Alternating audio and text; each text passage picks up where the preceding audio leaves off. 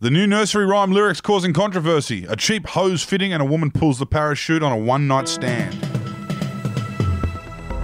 Good morning, good afternoon, or good evening, wherever it is in the world you are tuning in from today.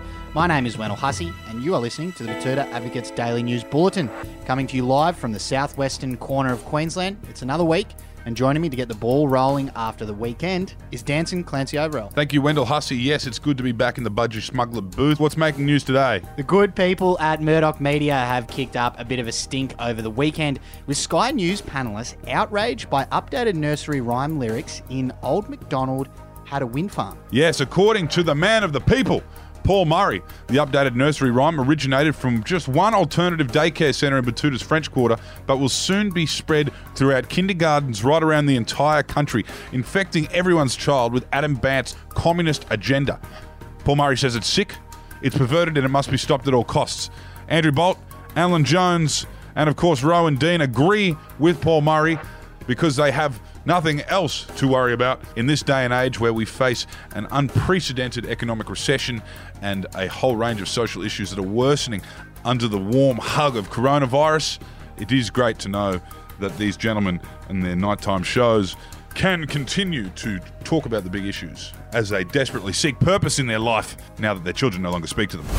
And in some local news now, a cheap hose fitting is counting down the hours until it can make you look like you've just wet your pants. A real weekend story, this one. That shitty hose fitting that originally came attached to some sort of inflatable slip and slide thing that was then thrown out years ago said to us, "Oh yeah, it's hilarious. Nobody knows when it will happen. I love the anticipation, knowing that I'm about to drench somebody's crotch when they least expect it. If I could, I would do it in every use.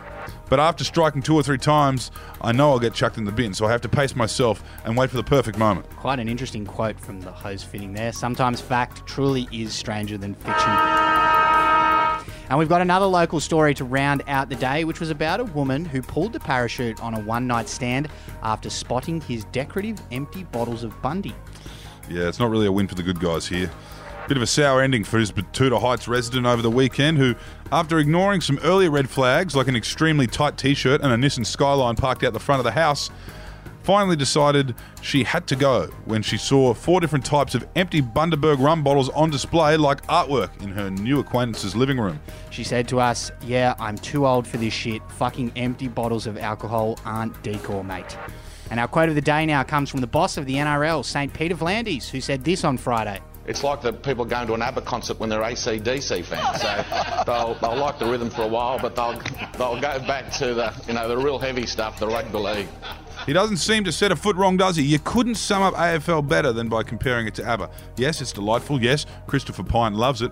But no, it's not what you're going to have banging in your car. No, but you won't have it playing on your boat, in your ute, at home in the living room all year round. It's particularly when you're from some of the more developed, regions of Australia, such as New South Wales, Queensland, deep north, and of course certain parts of the ACT and a little bit of the Northern Territory on the Queensland border.